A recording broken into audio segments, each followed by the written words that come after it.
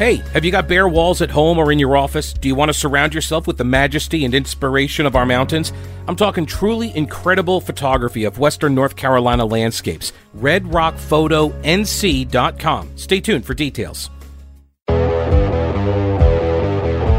It's the Pete Kaliner Show. With more than 20 years as a reporter and radio host in North Carolina, Pete Kaliner is helping solve the world's problems one podcast at a time.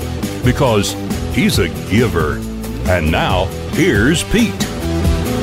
What's going on? Welcome to the show. Thanks so much for listening. I do appreciate it. It is Monday, August 10th, and I want to give a special thanks to all of the patrons that make the show possible. Patrons, for example, just a few to name here: WC and Karen and Pamela, Trent, Eric, Dustin, Bob, Anamorpher, Tavis, Lisbeth, Larry, Sarah, and Barry. I appreciate all of your support.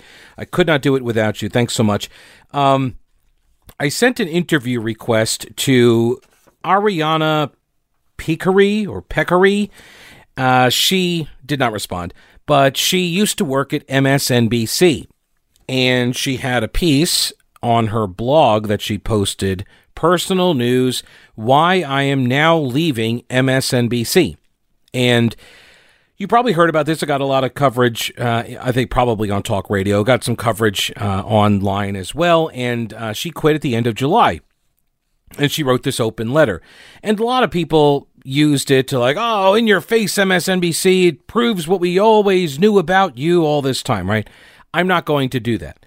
I think she's making larger criticisms of the media model, and I think that's a lot of times lost in some of the coverage of this piece. So let me give you some of the highlights out of this blog post. And by the way, I'm going to get into, this whole show is going to focus on media ethics, the way the media covers stories, decisions that it makes.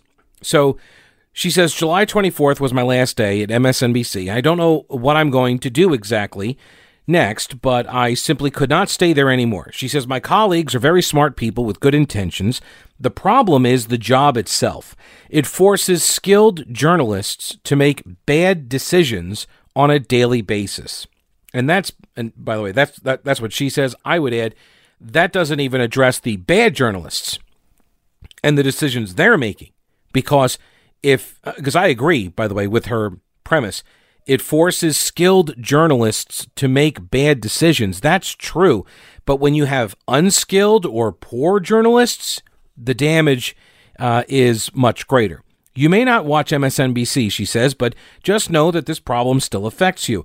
All the commercial networks function the same, and no doubt that content seeps into your social media feed one way or the other. It's possible, she says, that I am more sensitive to the editorial process due to my background in public radio, where no decision I ever witnessed was predicated on how a topic or guest would rate, quote unquote, rate, she says, which I had to chuckle at that.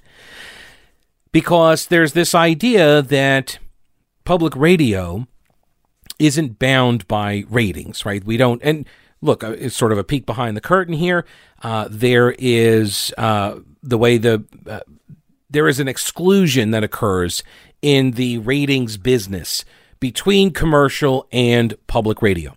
Okay, so when commercial stations are out there saying our ratings are whatever, they are not comparing themselves to public radio, because public radio isn't included in the ratings. But we know the ratings. Like, we do know the ratings of the public radio stations.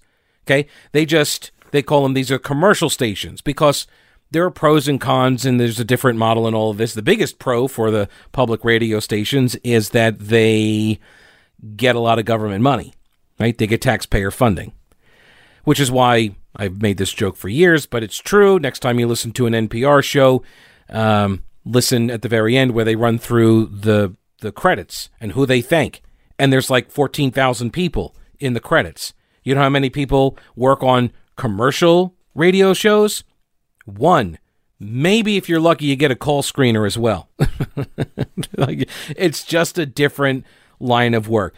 But to her point, she never had to worry about whether a story or topic would rate, whether a guest would rate, whether it would be good for the ratings, because everybody in the newsroom, everybody in the operation, everybody at NPR, they all think the same about these things. They don't have to wonder, is this good for ratings? Because they know that if they're interested in the story, then their left-wing audience is also going to be interested in the story. And I say that as a person who has listened to a lot of public radio in the course of his life. I have, and I like some of the programming. But I will tell you that there are a lot of times when you're listening to a program, and it doesn't even need to be a political program, but all of a sudden slipped right into the middle of some story is some obviously lefty assumption or position or issue. It's just mentioned as a matter of fact.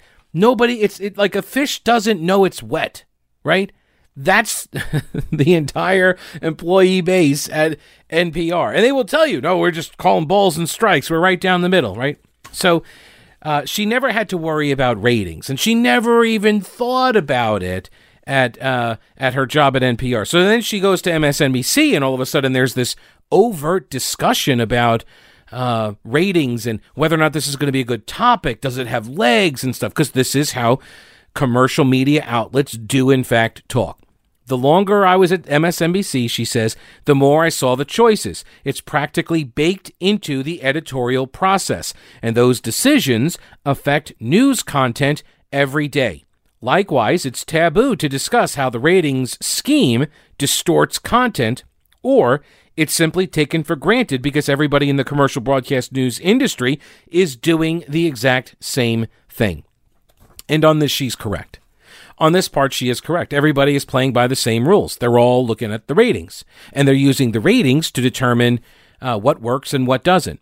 And sometimes the ratings will drive decisions that are really, really bad for the audience.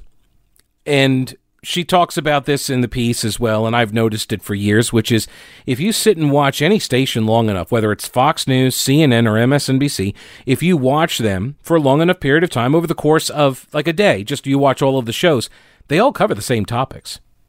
They do. They cover the same topics, and they don't even cover them well. Like, that's the worst part about it, is they bring people on to cover a topic, and that'll last about, 5 minutes? They'll do a 5-minute segment with 2 or 3 guests, so everybody gets to speak for like a minute and a half, and then they're on to the next topic for the B block. And the B block is the exact same content as the other show that was on the previous hour. It was their B block as well. I don't understand. I do understand why. It's because the people who are making the programming decisions, they are all looking at the same numbers. And this happens in radio as well. You have markets that know exactly when people are listening, and they will start tuning out at a certain time. And you'll have programmers who look at those results and they'll say, oh my gosh, what were you talking about at 9:37 a.m. on Tuesday? You're like, well, I was talking about the school lunches. Like, oh, don't talk about school lunches anymore. Obviously, look at it. Your ratings went down at 9:37 a.m. at that time, and that topic obviously drove people away. Now, they never can attribute like a rise in your ratings to say, oh, you were talking about something that was really good and everybody started listening at that point, which is absurd because like how would they know what you're listening to or what you're talking to tune in to listen to it, right? They wouldn't know that. But every time somebody drops off, that's always indicative of content, right? It's almost like you can't win as the talent. Behind closed doors, industry leaders, she says, will admit the damage that is being done. By the way, if you've got damage at your place of business or at your house or something and you need to rent some equipment to clean it up, I have got the recommendation for you. It's General Equipment Rental in Weaverville. And you can get the Karcher Mister. It's a misting system. It's like the size of a shop vac. It's on 4 independent wheels, so it rolls all over the place. It's cordless, and it has the Vital Oxide Disinfectant, all right, which is safe for kids and pets, food contact surfaces, like countertops and appliances and dishware even. This all-in-one hospital-grade EPA-approved Vital Oxide Disinfectant. It's a germicidal, disinfectant, sanitizer, and a deodorizer. It kills 99.9% of infection-causing bacteria and viruses, including the coronavirus, but all the others too, like MRSA and E. coli and everything. Also, it gets rid of mold, mildew, and fungus as well. And you don't have to rinse afterward. It's non-toxic, it's hypoallergenic, it's odorless, it's colorless. It's super easy to use. You rent it once a week, and do it after you close down the business at the end of the night or something, and then it's good for like up to 10 days. The Karcher Mister. And then all you got to do is just worry about spot cleaning. It's fantastic. I was wondering when somebody would do this, and General Equipment Rental has done it. The Karcher misting system with vinyl oxide disinfectant at General Equipment Rental in Weaverville at the intersection of Merriman Avenue and Reams Creek Road. It's family-owned and operated for 3 generations, meeting all of your equipment rental needs. Go to generalrents.com. That's generalrents.com. And if you go to generalrents.com/Pete, you can get a coupon for 2 free cloth face coverings. You're welcome. General Equipment Rental in Weaverville, generalrents.com. Think outside your toolbox. So the woman's name is Ariana Peccari, or Picari. Oh, maybe that's what it is. Peccari. Well, I mean, it's spelled P-E-K-A-R-Y. P-E-K. I'll call her Ariana, okay? Ariana, she says, we are a cancer and there is no cure. Well, she's quoting a successful and insightful TV veteran. We are a cancer and there is no cure. But if you could find a cure, it could change the world. As it is, she says, this cancer stokes national division, even in the middle of a civil rights crisis. The model blocks see what I mean by a fish doesn't know it's wet? These are the things that she's advocating. It's like, this is, truth. Capital T, truth to her. And so, we never had to worry about ratings at NPR, right? Because everybody at NPR sees this the same way. They see all this stuff the same way. The model, she says, blocks diversity of thought and content because the networks have incentive to amplify fringe voices and events at the expense of others, all because it pumps up the ratings. And so she's talking about what? The far left. That's what she's talking about. That the far left is somehow, right, moving these organizations to go after that demographic because it sells more, right? Even though it divides, right? Even though it's creating all this division. And she says it blocks diversity of thought. Now, she's saying diversity of thought, but I'm going to assume she's talking about diversity of thought from sort of the center to the left, right? I'm not sure she would be cool with a bunch of, right-wingers populating NPR newsrooms all across the land. She says this cancer risks human lives even in the middle of a pandemic.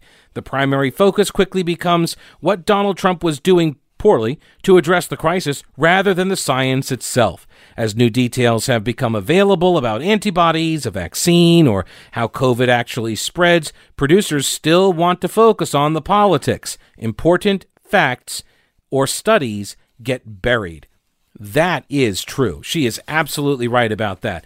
It's one of the biggest concerns and complaints I have with Governor Cooper's press conferences, right? He comes out there and he says, we're relying on science and data and facts, and then he gets 0 questions at all about the science. It's all speculative journalism. It's, when are you going to make a decision about this? Oh, what are you going to do about that other thing over there? It's all this advanced looking. It's never, wait a minute. What does the science say about the masks? Have you read science that say masks don't work? What do you think about those? Could we have a discussion? What prompted you to go this direction with closing the bars and keeping the breweries open? He can't answer these questions. So I digress. The current process, she says, which can be pretty rudimentary, she says basically think basing today's content on whatever rated well yesterday, or look to see what's trending online today. And that is actually how programming is determined. Folks may not realize that. She is correct here. I mean, obviously, she worked there. This is correct. If you are trying to do a show for today, you look at what did well yesterday. And if you had a particular topic or you saw a show in the lineup, like maybe Rachel Maddow, because I think she worked for Lawrence O'Donnell's show. Anyway, so she's working for O'Donnell's show, so maybe it's another show, Maddow, and she did this segment and it did really well. So you're going to look yesterday and say, okay, let's do that. Let's keep on that. this topic is doing really well with our audience. Just keep hammering away at it. And that's one way you get the stories. And then the other is to see what's trending. Oh, look, everybody's talking. Is it a white dress or is it a blue dress? Oh, I can't tell. Let's do that story. Right? I understand, she says, that the journalistic process is largely subjective, true, and any group of individuals may justify a different set of priorities on any given day. Therefore, it's particularly notable to me, for one, that nearly every rundown at the network basically is the same hour after hour. And two, they use this subjective nature of the news to justify economically beneficial decisions. She says, I've heard producers deny their role as journalists. A very capable senior producer once said, quote, our viewers don't really consider us the news. They come to us for comfort. Again, personally, I don't think the people need to change, she says. I think the job itself needs to change. There's a better way to do this. Okay, I've just given you the highlights. It's a 2-page post. Now, on that last part, though, I disagree. I think a lot of the people do need to change. I do. I think a lot of people do need to change in these environments because they believe they believe in what they are doing. And some of them may lament like, oh, I can't believe I got to do it this way. But they are still doing it, right? They're still deciding to continue to do it. And I think a lot of the people are there because they enjoy that power of doing it. They like the access and the prestige they get when they say, I work for MSNBC. You know Lawrence O'Donnell? Mm-hmm. I'm his producer. Yeah, I write for his show. I think there's a lot of purchase that you get for that. I do. You know who else made a change was Stacey Redmond. He was working a retail job, and he was working, 70 hours a week or whatever, and his daughter asked him, like, oh, when do you always got to go to work? Like, why are you always working? And it kind of broke his heart. And he was like, you know what? I need to change. I need to reassess priorities. Well, he had already started in his spare time as a hobby, photography. And so he said, you know what? I'm going to go for it. He has been shooting landscapes for 2 decades. Red Rock Photography, redrockphotonc.com. You want to see stunning and amazing photos of the Blue Ridge Mountains? You got to go to redrockphotonc.com. His work is brilliant, and it is affordable at all sizes. It can, fill any space you're looking to fill. redrockphotonc.com, and if you use the promo code Pete, you'll get 20% off. redrockphotonc.com. So after she writes this blog post, Ariana Picari, after she writes this, it goes viral, and she then writes a follow-up. And this one's much shorter. And she says, thanks to everybody. I'm overwhelmed and heartened by your reaction. She says, I was starting to think people don't care about the news, either inside the industry or out. But you do care. And that gives me enormous hope that change can and will happen. And there's no way I can do this by myself. So I welcome the moral support. She says, I feel the need to say something about how Fox News reported my story yesterday. The reporter contacted me for an interview, and to be honest, I wasn't inclined to do an interview with Fox for all the reasons I outlined in the piece, and I don't know if I can trust them because, again, like MSNBC, their job is to rouse their audience. I had not responded yet when they posted their story anyway. As it turns out, Fox News inadvertently proved me right.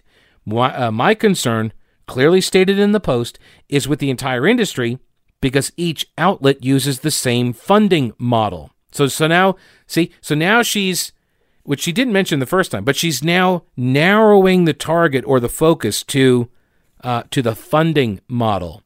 Again, remember, she comes from NPR. So the headline, she says, skewed the intentions of my piece, and they removed almost all of the context in which I explained the systemic nature of the problem. That is unfortunate, but not surprising. She says, I regret if my piece was presented as an attack on a single network, and that her concerns are not ideological in nature, which I don't think that's true either. But again, fishes don't know they are wet. So this was this story made a lot of headlines about a week ago. Also, right about the same time, all these stories connect. Also at the same time, or a couple days before, the Associated Press had made the second of basically a 2-part decision. And for folks who aren't aware, media outlets all follow, or virtually all of them follow, the AP style book, they call it. And the AP style book says this is how you write news copy for it to comply with our standards. So we have a style book, and it addresses, when you're, identifying somebody, like, for example, like you read in the Wall Street Journal, I think they still do the MSSR period. Like, yeah, I don't know why they continue to do that. But, how do you credit somebody with a PhD? Do you call them doctor? Do you put the PhD at the end? And so all these little formatic things. And if you're in journalism, you've got a copy of the AP style book. Okay, so the AP comes out with an update, and sort of a two-part update. The first part came a while ago, several weeks, maybe a month or so ago, and then the second part came much more recently. And the first decision they made was to capitalize black when describing people. So no longer are they going to leave black as a lowercase b, they're going to call it black with an uppercase B, capital B, black people, black person, black community, black-owned business, whatever. So now, obviously, what's the next question that arises? Do you capitalize white, right? Do you capitalize white people? So they made this second announcement a few days ago. And, drumroll please, they did not capitalize white. So I have their explanations for this. They say, for the decision to capitalize black, they say, we are today making an important change to AP style that stems from a long and fruitful conversation among news leaders, editors, and diverse members of our staff and external groups and organizations. AP style is now to capitalize black in a racial, ethnic, or cultural sense, conveying an essential and shared sense of history, identity, and community among people who identify as black, capitalized, including those in the African diaspora and within Africa. The lowercase black is a color, not a person. So again, this capitalization, so if you're referring to someone who is black who is in Africa, then black is also capitalized because they have a shared sense of history, identity, and community with blacks in America, which I'm sure is probably somewhat news to a lot of African people to find that out, but maybe not. These changes align with long-standing capitalization of other racial and ethnic identifiers, such as Latino, Asian American, and Native American. So I guess those are going to have to change at some point, too, because they're still calling themselves Asian American and Native American. But those are capitalized, as is Latino. They say we also now capitalize indigenous in reference to original inhabitants of a place. And I read that part and I thought, define original. I have some questions about that. Who's original? Who would be original? To which locations? Anyway, our discussions on style and language consider many points, including the need to be inclusive and respectful in our storytelling and the evolution of language. We believe this change serves those ends. As a global news organization, we are continuing to discuss within the U.S. and internationally whether to capitalize the term white. Right? So this was what they decided originally. They said reporting and writing about issues involving race calls for thoughtful consideration, precise language, and an openness to discussions with others of diverse backgrounds about how to frame coverage or what language is most appropriate, accurate, and fair. Avoid broad generalizations and labels. Race and ethnicity are one part of a person's identity. Identifying people by race and reporting on actions that have to do with race often go beyond simple style questions, challenging journalists to think more broadly about racial issues before having to make decisions on specific situations and stories. In all coverage, they say, not just race-related coverage, strive to accurately represent the world or a particular community and its diversity through the people you quote and depict in all formats.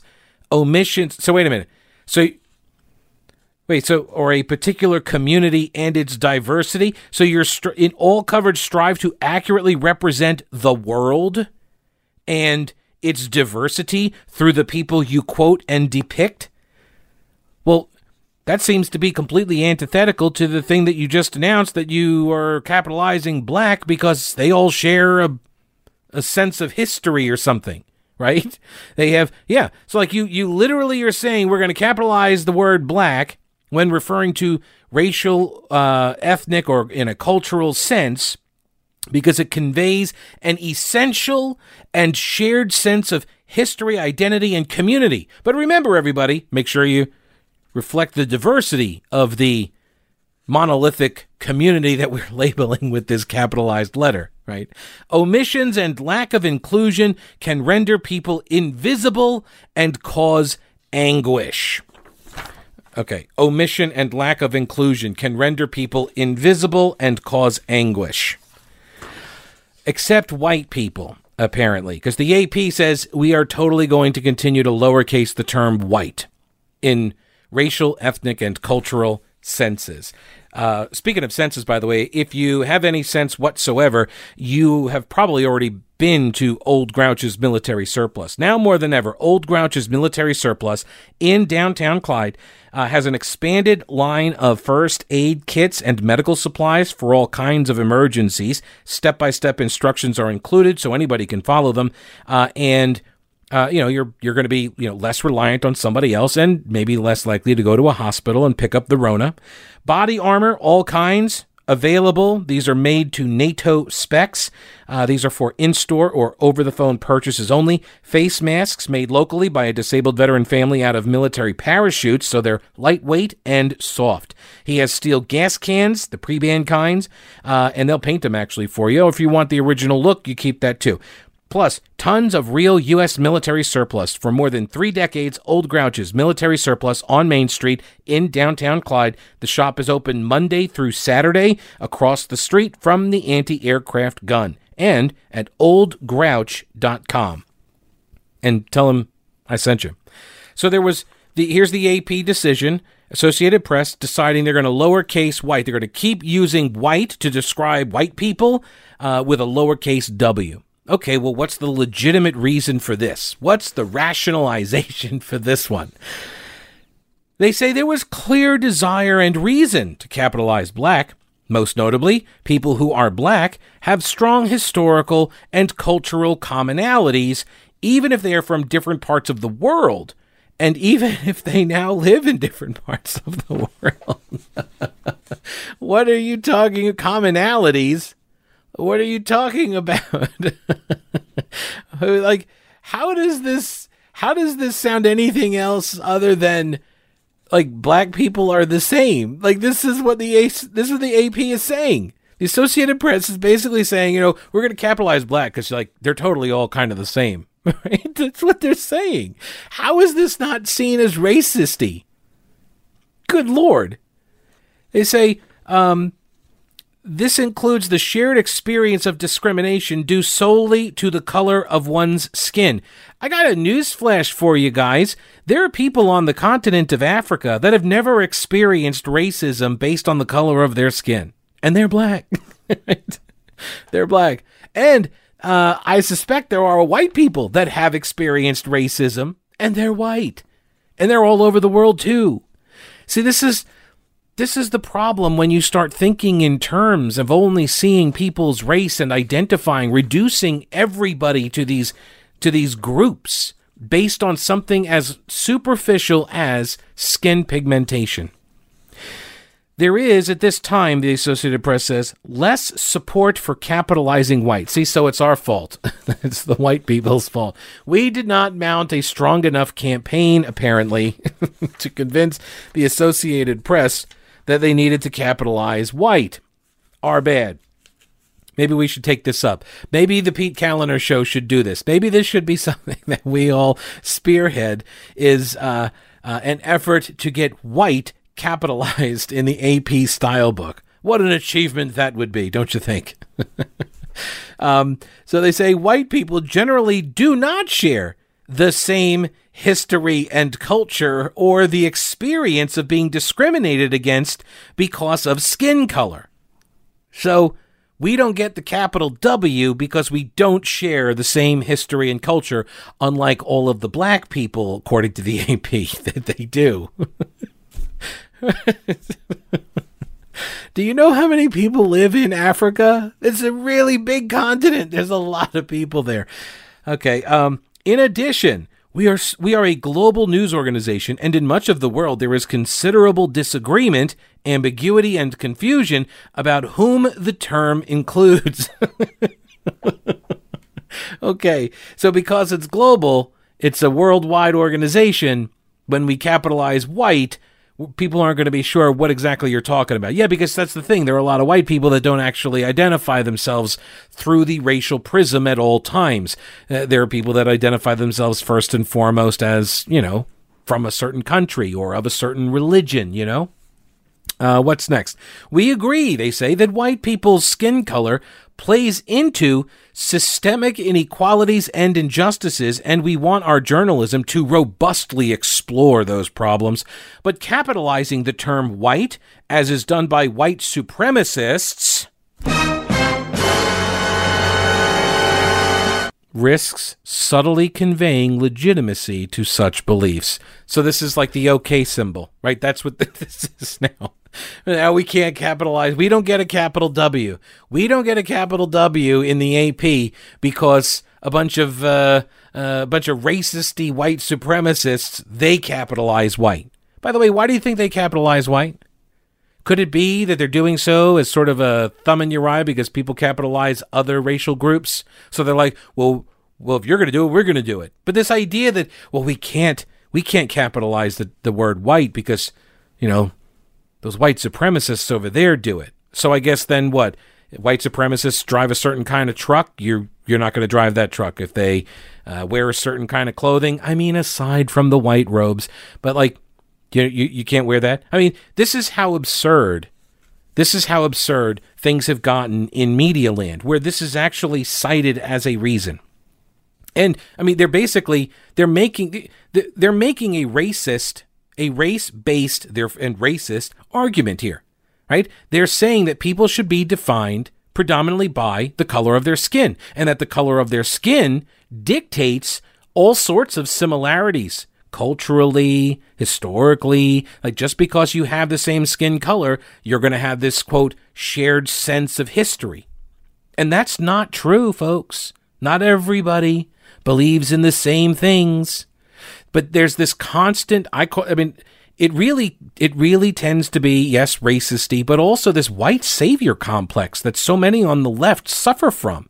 They see themselves as these martyrs, like they're going to save black people, and so they just assume that all black people have the same concerns and views on things.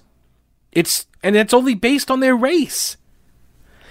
Some have expressed belief, the AP continues, that if we don't capitalize white, we are being inconsistent and discriminating against white people. Or, conversely, get this one, we are implying that white is the default.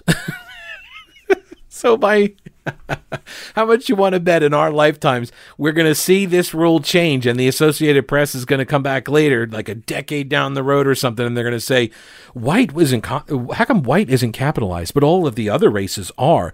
White supremacy. See that? It's like, because it's just automatically assumed that the person you're talking about is white, and that's why they don't even capitalize it, but they got to capitalize all of the other groups. Meanwhile, they're doing it. Really, like, why are they doing this? Right? It's a show of support, of allyship. That's the big word. White allies. They want white allies. That's what this is about. We're with you. We're with you. We'll keep our W lowercase. It's a shorter letter, which shows our subservience to you. We also recognize the argument that capitalizing the term could pull white people more fully into issues and discussions of race and equality.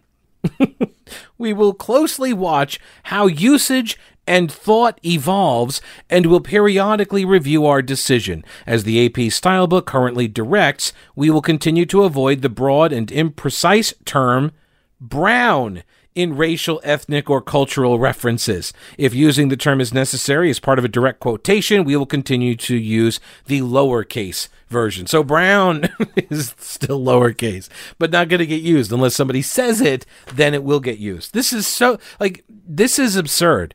You guys are supposed to be the standard bearers here, right? You're supposed to be the ones to say this is a uniform rule to apply throughout. But now you're focusing all of this thought and attention on whether to capitalize words. White, black, Latino, indigenous, Asian American, Native American.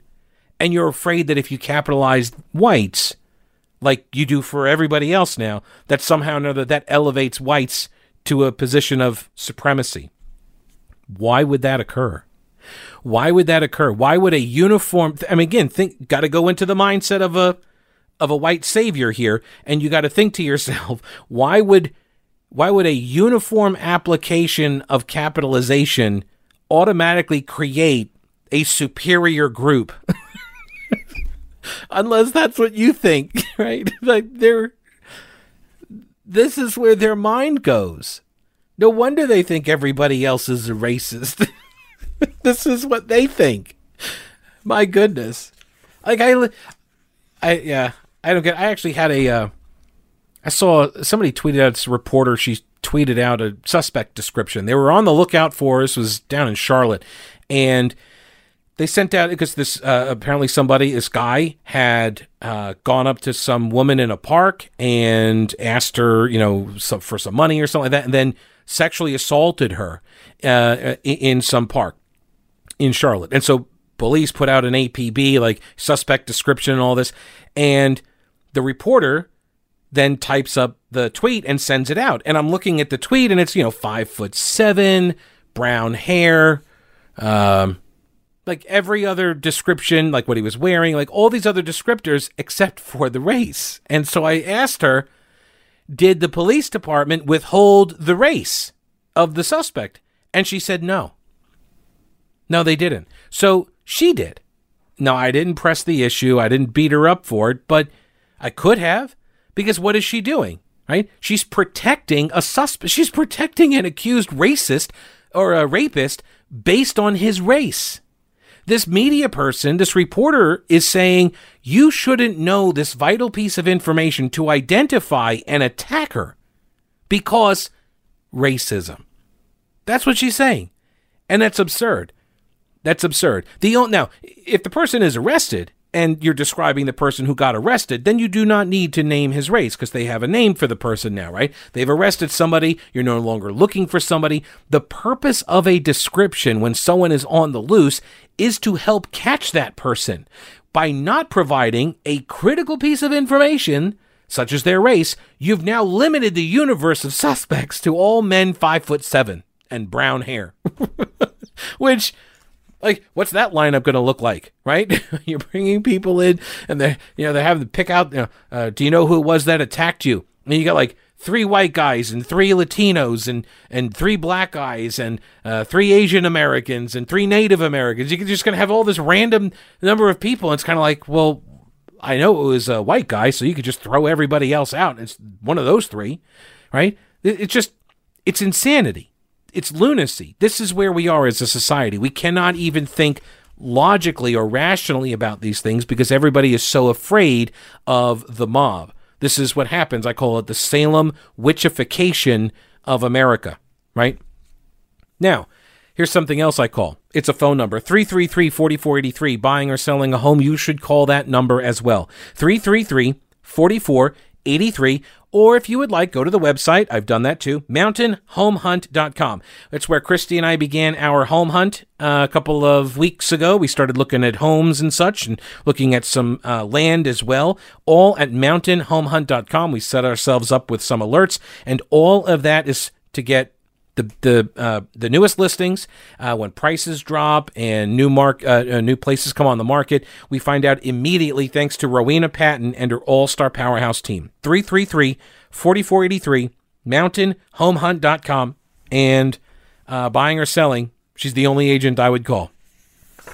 You should too. So a couple of weeks ago, Barry Weiss, do you remember this name? You probably heard some about this story. Barry Weiss was she was a columnist, but also like an editor at the New York Times. And she put out a resignation letter on her blog as well. This is now becoming a thing, I guess, where these journalists quit and then they express the reasons why. And she said, you probably heard the sort of the pull quote on this was that the New York Times is allowing Twitter to dictate its editorial content. And that is true, by the way. And she says that she's resigning with sadness. She says she joined the paper with gratitude and optimism 3 years ago. She was hired with the goal of bringing in voices that would not otherwise appear in your pages. First-time writers, centrists, conservatives, and others who would not naturally think of the New York Times as their home. Why would that be? The reason for this effort was clear, she says. The paper's failure to anticipate the outcome of the 2016 election meant that it didn't have a firm grasp of the country it covers. Dean Baquet and others have admitted as much on various occasions. The priority in the opinion section was to help redress that critical shortcoming, and I was honored to be part of that effort, she says, led by James Bennett. But the lessons that ought to have followed that election, lessons about the importance of understanding other Americans, the necessity of resisting tribalism, and the centrality of the free exchange of ideas to a democratic society, have not been learned. Instead, a new consensus has emerged in the press, but perhaps especially at the paper, the New York Times, that truth is not a process of collective discovery, but an orthodoxy already known to an enlightened few whose job is to inform everybody else. And that is precisely what is occurring. Precisely. You have certain people that believe themselves to be the creators of the norms, and they tell you what is and is not offensive, right? And that changes on a daily basis. And woe unto those who said something yesterday that today is now offensive. You shall be canceled.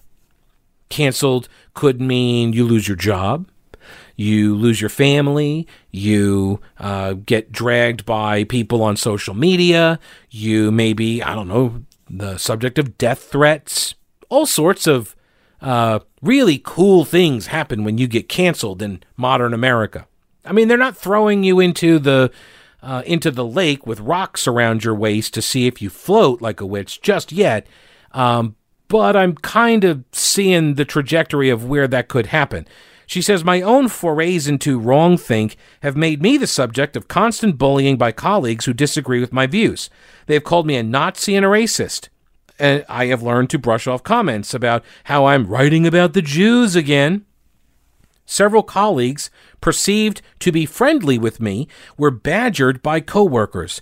My work and my character are openly demeaned on company-wide Slack channels. Slack is a platform, so like internally where they all chat about each other. God, can you imagine the nastiness inside that collectivist hive? Anyway, where masthead editors regularly weigh in. There, some coworkers insist I need to be rooted out of this company if it's to be truly inclusive, while others post axe emojis next to my name. Obviously, give her the axe, fire her. Still other New York Times employees publicly smear me as a liar and a bigot on Twitter with no fear that harassing me will be met with appropriate action, because they never are. There are terms for all of this, by the way. Unlawful discrimination, hostile work environment, and constructive discharge. She says, I'm no legal expert, but I know that this is wrong. Okay, so that's a shot across the bow, obviously, to the New York Times. They should take it as such. And I don't know how much money she's going to sue them for. And, oh my goodness, the depositions are going to be amazing if they ever occur. But we shall see. We shall see. They may just settle rather than let any of this get out. Just pay her a bunch of money and make her go away. This ties into a story that was done in the New York Times itself by a guy named Ben Smith. He and I got to give them credit for this because they took a hard look and they did an interview with this guy Baquet, Dean Baquet, the what's his face, the editor guy, and they asked him about this stuff going on in the newsroom because this has been brewing for a while. In fact, the headline on this piece is called "Inside the Revolts Erupting in America's Newsrooms." This is by Ben Smith, and he says on the streets, he traces this back to Ferguson, right?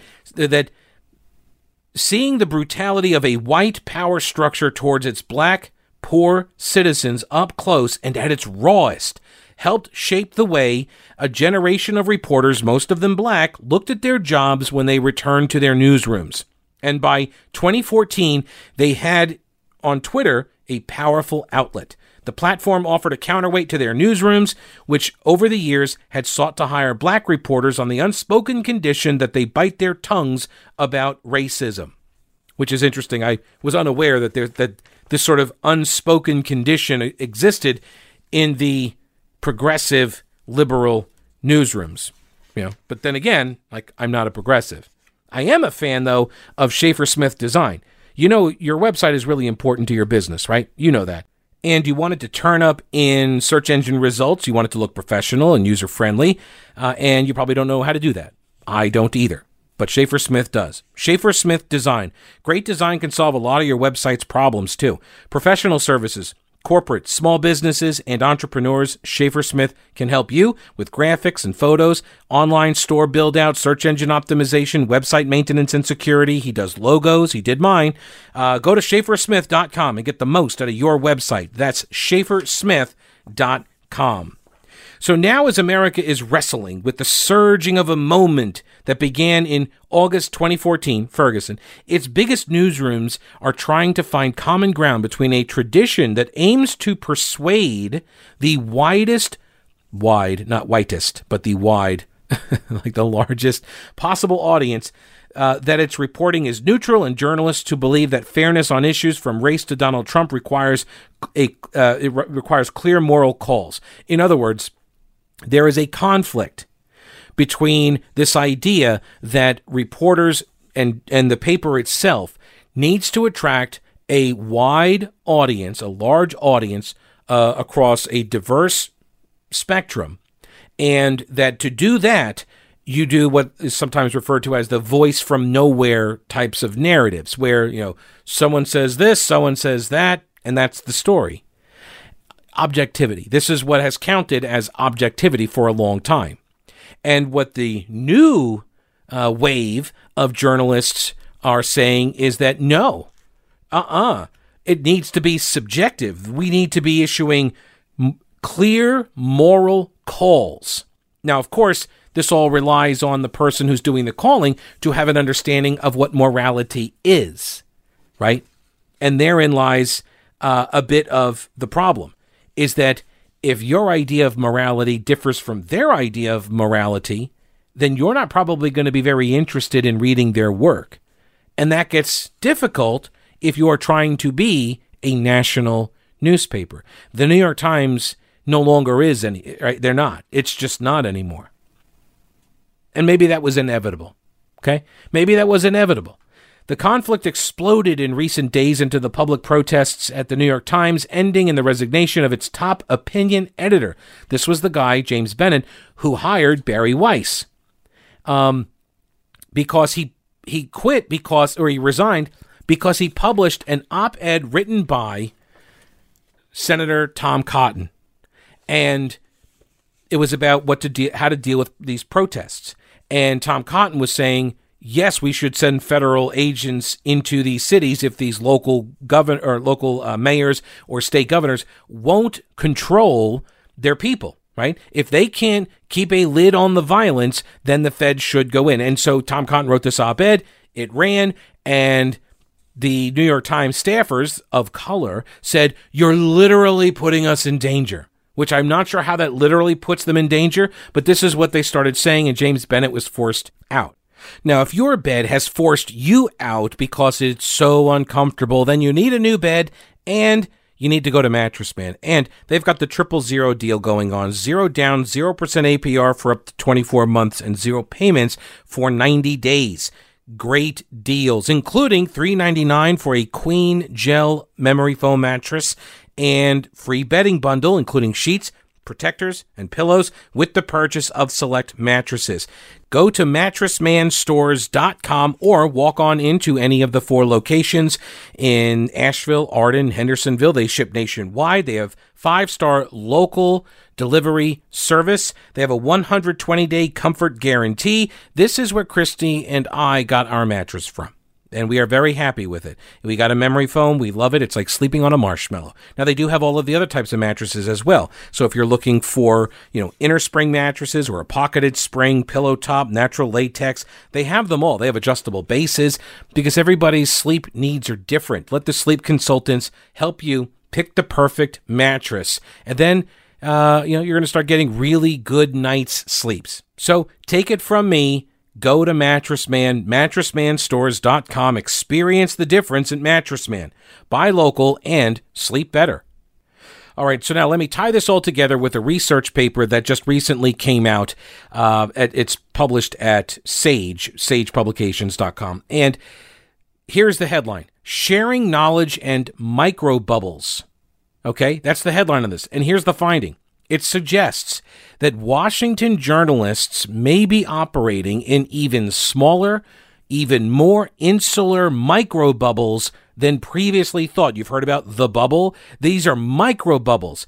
They're so limited in their interactions than previously thought, which raises additional concerns about vulnerability to groupthink and blind spots. Journalists on Twitter had almost no exposure to Trump supporters. U.S. journalists are more likely to be insulated in liberal political bubbles in big cities that are growing bluer. In Washington, often referred to as the Beltway, journalists are overrepresented at 10 times the density and are paid more than anywhere else in America. Normatively, there is reason to be concerned. There is reason to be concerned that insularity leads to blind spots because you don't know what you don't know, right? How political journalists make sense of what news to cover and how to cover it, particularly as peers across news organizations, stands to shed insight into the contours of the insularity long observed in political communication scholarship. They sampled more than 2,500 journalists in the Beltway. They conducted a social network analysis of over 133,000 tweets, along with analyses of word clouds and biographical and employment data.